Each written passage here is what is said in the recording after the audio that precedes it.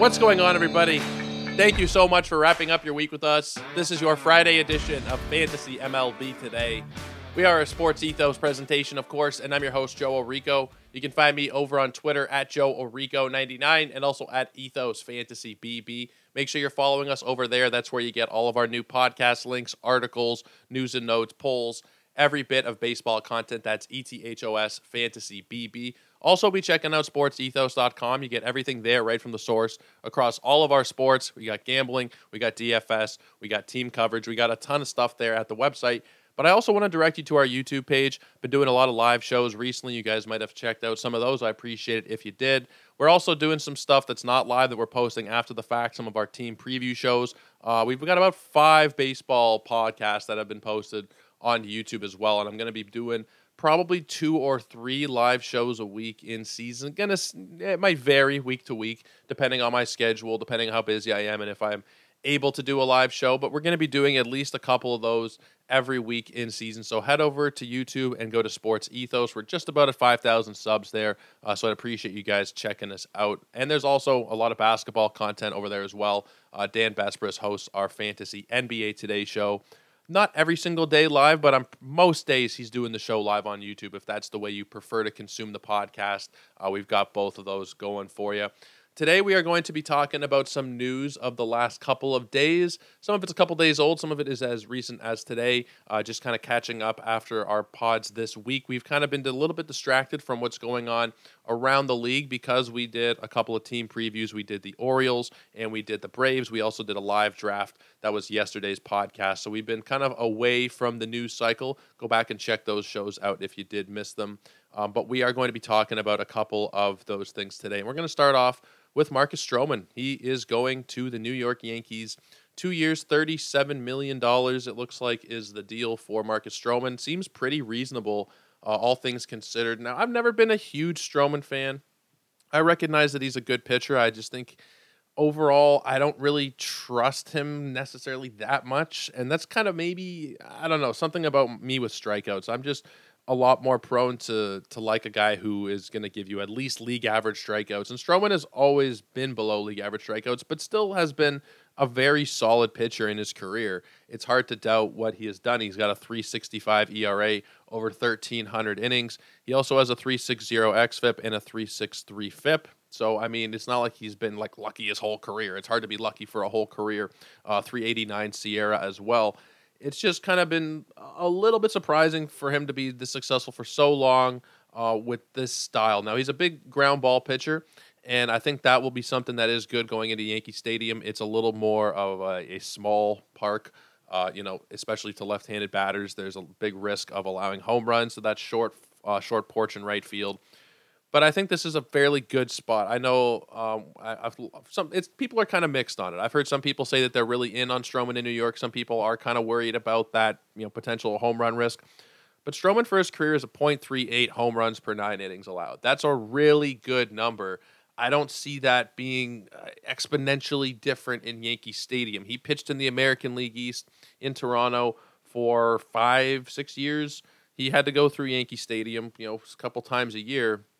And it's something that I don't think he was terrible at Yankee Stadium or anything. It was never something that I remember as a Blue Jay fan, someone who followed the team, that Stroman was bad at Yankee Stadium or whatever. It's a more home run friendly park, especially to lefties. But I don't think that, considering the amount of ground balls that he's inducing, which is for his career 56.7%, he was 57% last year. I don't see that being something that's a huge worry. Now, his splits last year, first half and second half, are crazy. The first half of the year. Now, of course, the second half was not a lot of innings. He did get hurt. He had a broken rib that caused him to miss quite a bit of time. But the first half in 112 innings, it was a 2.96 ERA. In the 24 innings he threw in the second half, it was an 8.63 ERA. But I am going to give him a pass there. I don't think he was fully healthy when he was out there. I'm not 100% sure of the timeline, but to have that drastic of a change after, month to month last year being superb, 2.29 ERA in April, 2.87 in May, 2.17 in June. To have it shoot up like that, I'm going to more so be willing to put that off on the injury and think that Stroman is probably going to be pretty stable. I think that he's still going to be somebody who's able to give you somewhere around a 4, probably a sub-4 ERA. That's generally what he's done every year. He had the really bad 2018 where he had a 5.54, but other than that, you're looking at 3.95, 3.50, 3.02, 3.22, 3.09, 4.37.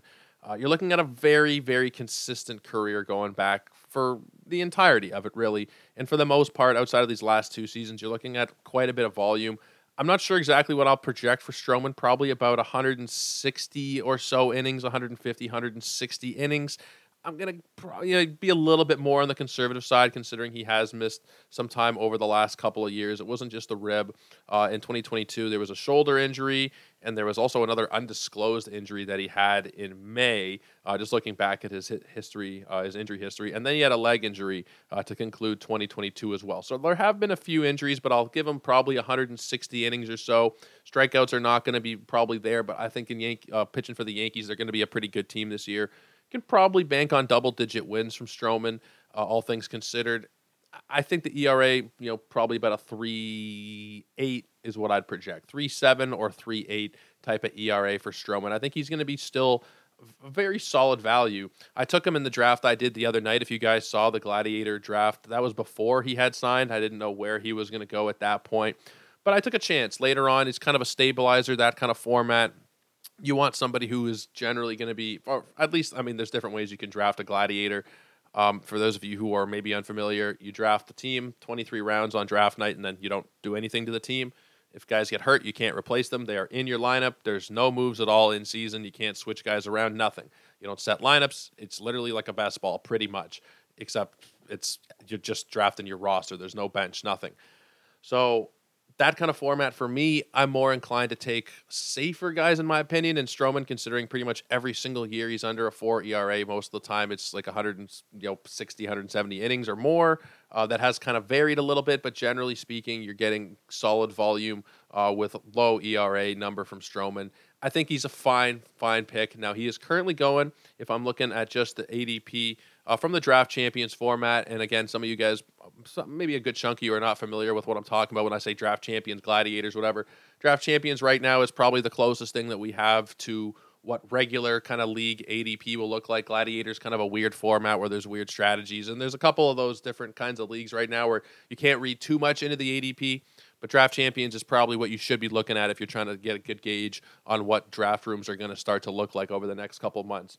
But since December 1st, we are looking at a total of 27 completed drafts. Marcus Stroman is going as pick 282 on average. He has a range of 253 to 322 in that time frame, and I think at that point it's a very solid value. You need to round out your rotation at that point with kind of reliable arms.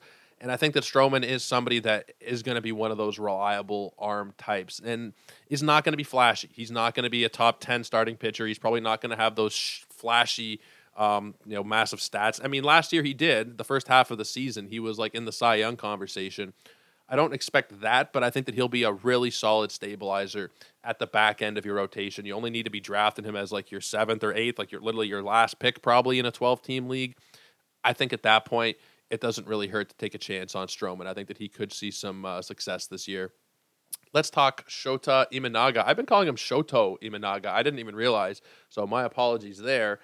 He is coming over to the Chicago Cubs. He signed a 4-year deal, $53 million. It feels relatively cheap compared to what I think people were expecting. I guess maybe, I don't know. I'm not the greatest with gauging what guys are going to get from overseas and free agency in general. Thought he'd probably get a little bit more, but you got to consider the fact that he's already 30 years old. He's not some young guy like Yamamoto who's 25 or Sasaki who's going to come over in a couple of years who's like 18 or 20 or something. He's already 30 years old. He does have a lot of innings under his belt at this point. He has, over his 8 seasons, started, and the number, it's kind of weird the way Baseball Reference has it for the Japanese League, but he has 192 starts. From what I can understand here, he has started 192 games over those 8 seasons, and it's 1,100 innings pitched. So he does have a little bit of wear on him. You'd probably expect at that point. He's not some fresh young guy. So that's maybe why he's not getting this massive kind of contract like you saw Yamamoto get, and we'll probably see Sasaki get, and a couple of other guys who will come over. Now, in terms of what you're getting, he has been a guy throughout his entire career who's posted solid strikeout numbers. If you look at the last couple of seasons, 2023 was 159 innings with 188 Ks. 2022 it was 158 innings with 151. 2021 it was 149 and 140.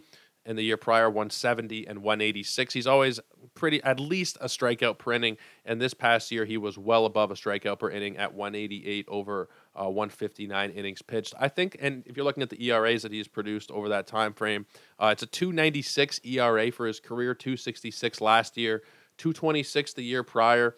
He looks very solid. He looks like he is going to be. I don't know how great he's going to be necessarily, and this is where it gets tricky. We don't see these guys pitch at all in Japan. Unless you really seek it out over here in North America, you're not really going to be seeing a lot of footage of it. It's not covered on ESPN or whatever. If you're in Canada, then like TSN or any of those big stations, it's just not really readily available. So I think he's good based on the stats that I'm seeing. I don't really know so much about him, and that's where I'd recommend seeking out more of those guys. Like Tim McLeod is somebody who does a lot of fantasy baseball work, who is really in tune with foreign players, with Japanese players, with Korean players. He is somebody that I would be seeking out, his opinion on these players and guys like that. It's a tricky subject when guys do come over because you don't really know exactly what they are going to look like. The projections for him are pretty good. He's projected, and they're more than pretty good, in all honesty, because projections, when there's no baseline of play in North America, it's kind of tricky to figure out what that player is going to look like. But he's projected for an 18% strikeout minus walk rate, 24 on the K rate, 6% on the walk rate, roughly. That's really, really good. 121 whip, which is maybe a touch higher, but it's really fine. Like it's nothing crazy at all. It's about average at that point, better than average. But in terms of like top end players, it's not necessarily a top end, but he's projected for a 3.83 ERA over 148 innings, which would be 26 starts, according to what we are seeing projected from Steamer at this point. At that point, I mean, it's a complete guess game what a guy is going to look like when he's facing a completely different competition and a higher level of competition too. We have no idea what he is going to look like. That being said, I'd probably take a chance just based on what the projections are showing us, based on the track record that he does have in Japan. And, I used the argument, not even the argument, but pointed out like he didn't get a lot of money because he is older, but we have more of a baseline of what to expect from him. It's not like he's had 2 great years in Japan. He's had 6 great years in Japan. So we have a little bit more to go off of, even if it's not perfect translating what it'll be compared to the PCL to Major League Baseball. But I still think that he's probably going to see a decent level of success this season. I don't know that he's going to be a league winner type or anything like that, but I think he'll be a very, very solid starting pitcher for you. Now, in terms of the price tag that you are paying for him, and it will probably go up because the signing is new, and a lot of these drafts, like I've mentioned, are slow drafts. They take a little bit of time to complete. You don't get the ADP data loaded to the site until the draft is fully completed. But if you do look back from December 1st, which is well before he signed, the ADP is 223 with a minimum of 197 and a maximum of 254. Over the last couple of days, I don't know if there's anything that's been completed since the most recent completed one was on the 10th, which was 2 days ago. At the time of recording, he went 229. The highest he has gone in any draft is 109, which was on January 5th, which was still before he had signed. So I could see him getting pushed up at least a couple of rounds. People always get excited when someone's name's in the news, when a player enters the pool. We haven't seen this guy before. It's always, the hot new toy is always a little bit exciting to us in fantasy baseball, in real life baseball as well.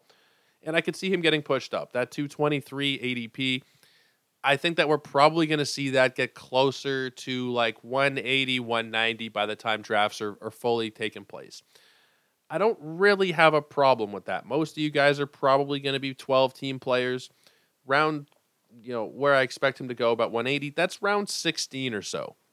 Let's say there's a bit of a range. Let's say it's round 15 to round 17 kind of area out of probably 23 or so picks on your roster. Most of those guys are not going to pan out at that point. That's like the last 7 or 8 picks of your roster. There's a lot of churn there anyway, especially in those shallower formats. If you're playing in a Yahoo league where 270 players are drafted, there's going to be a lot of churn. I don't have a problem with taking a chance on a guy who does have really good upside and just showed us last year a big tick up in strikeouts, regardless of who the competition was against. I think that he's really good, and I think that I probably would be willing to invest in him while keeping my expectations in check and not expecting him to be, a Cy Young candidate. Just expecting him to just be like your 5th or 6th best starting pitcher probably. And if things don't turn out, then I think the cost is low enough that it's not going to kill you to have to drop him and use that spot for a streamer or for a hot pickup. But at this point, I'm tentatively in on Shota Imanaga. The last bit of news to touch on today is kind of a strange one. I can't say that I was fully expecting it, not in terms of the signing, but in terms of what this team plans to do with the signing. That's Jordan Hicks. The San Francisco Giants signed Jordan Hicks to a 4-year, $44 million contract. And that's not really the surprising part here. From what I heard people say, Eno Saris and a couple others, that's generally about what he was expected to get on the market. The weird thing is that they are going to try and use him as a starting pitcher. They are going to try and stretch him out to the point where he is able to, I don't know if they want him to be a full-time starter in the rotation or if they just want to have the flexibility to use him if they need him, but it doesn't seem like a great idea. Now, according to Jeff Passan, he's expected to work as a starter after spending the majority of his career in the bullpen. So their plan right now might be, we'll try him as a full-time starter, and we'll see how it works. He started 8 games in 2022. It was not good. He had an ERA above 5. He's somebody who struggles with control, and I don't think that that's something that you really want to see in a starting pitcher. There are starting pitchers who struggle with control. But to the point of having consistent walk rates that are well above 10%, it was 13.3% last year, 11.2% this year. It's not something that I think is going to work in a starting pitcher type of role. It screams of desperation by the Giants. I don't know why they feel the need to do this. I guess they think it's too expensive to try and explore Montgomery or Snell, or maybe they don't want to go to San Francisco. But I think that this is a really, really strange move. They got Logan Webb, they have Stripling, they have Kyle Harrison, they have Keaton Wynn.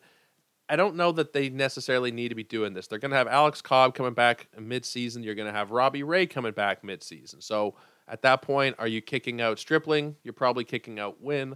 It just seems like it's an unnecessary move. Like he's a very, very good relief pitcher. We just saw him last year.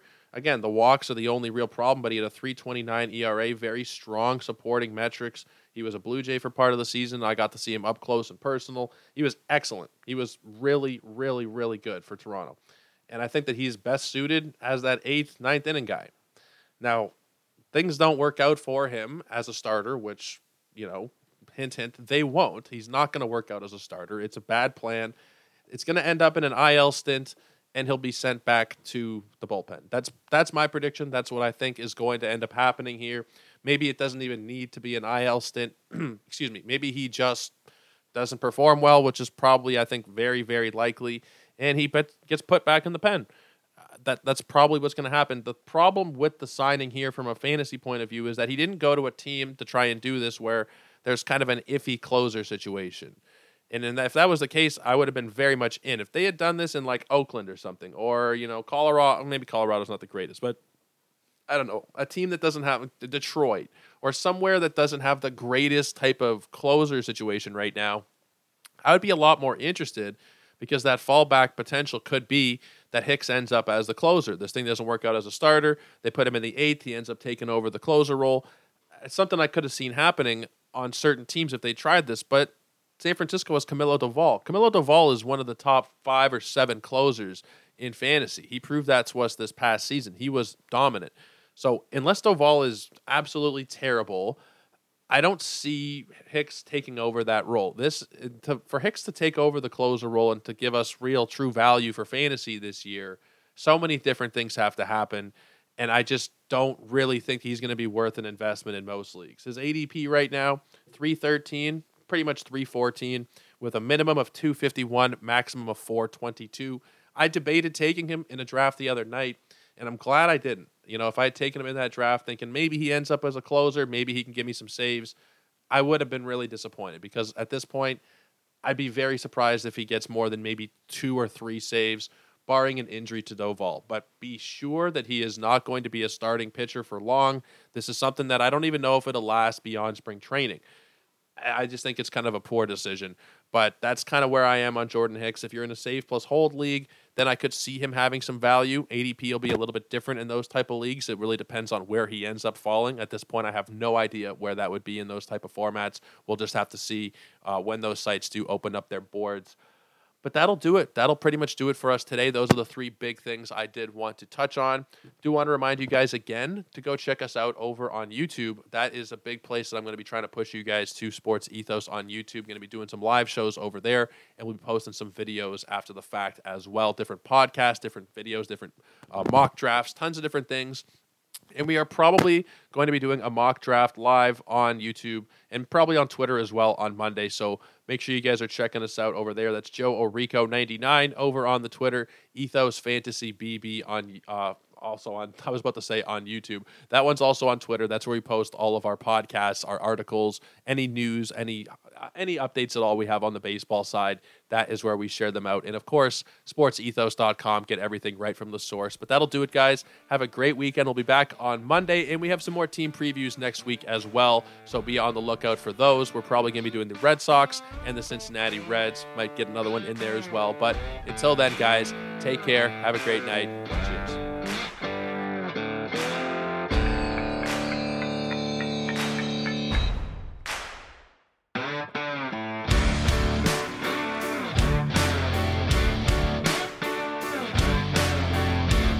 So, you've got an idea for a business.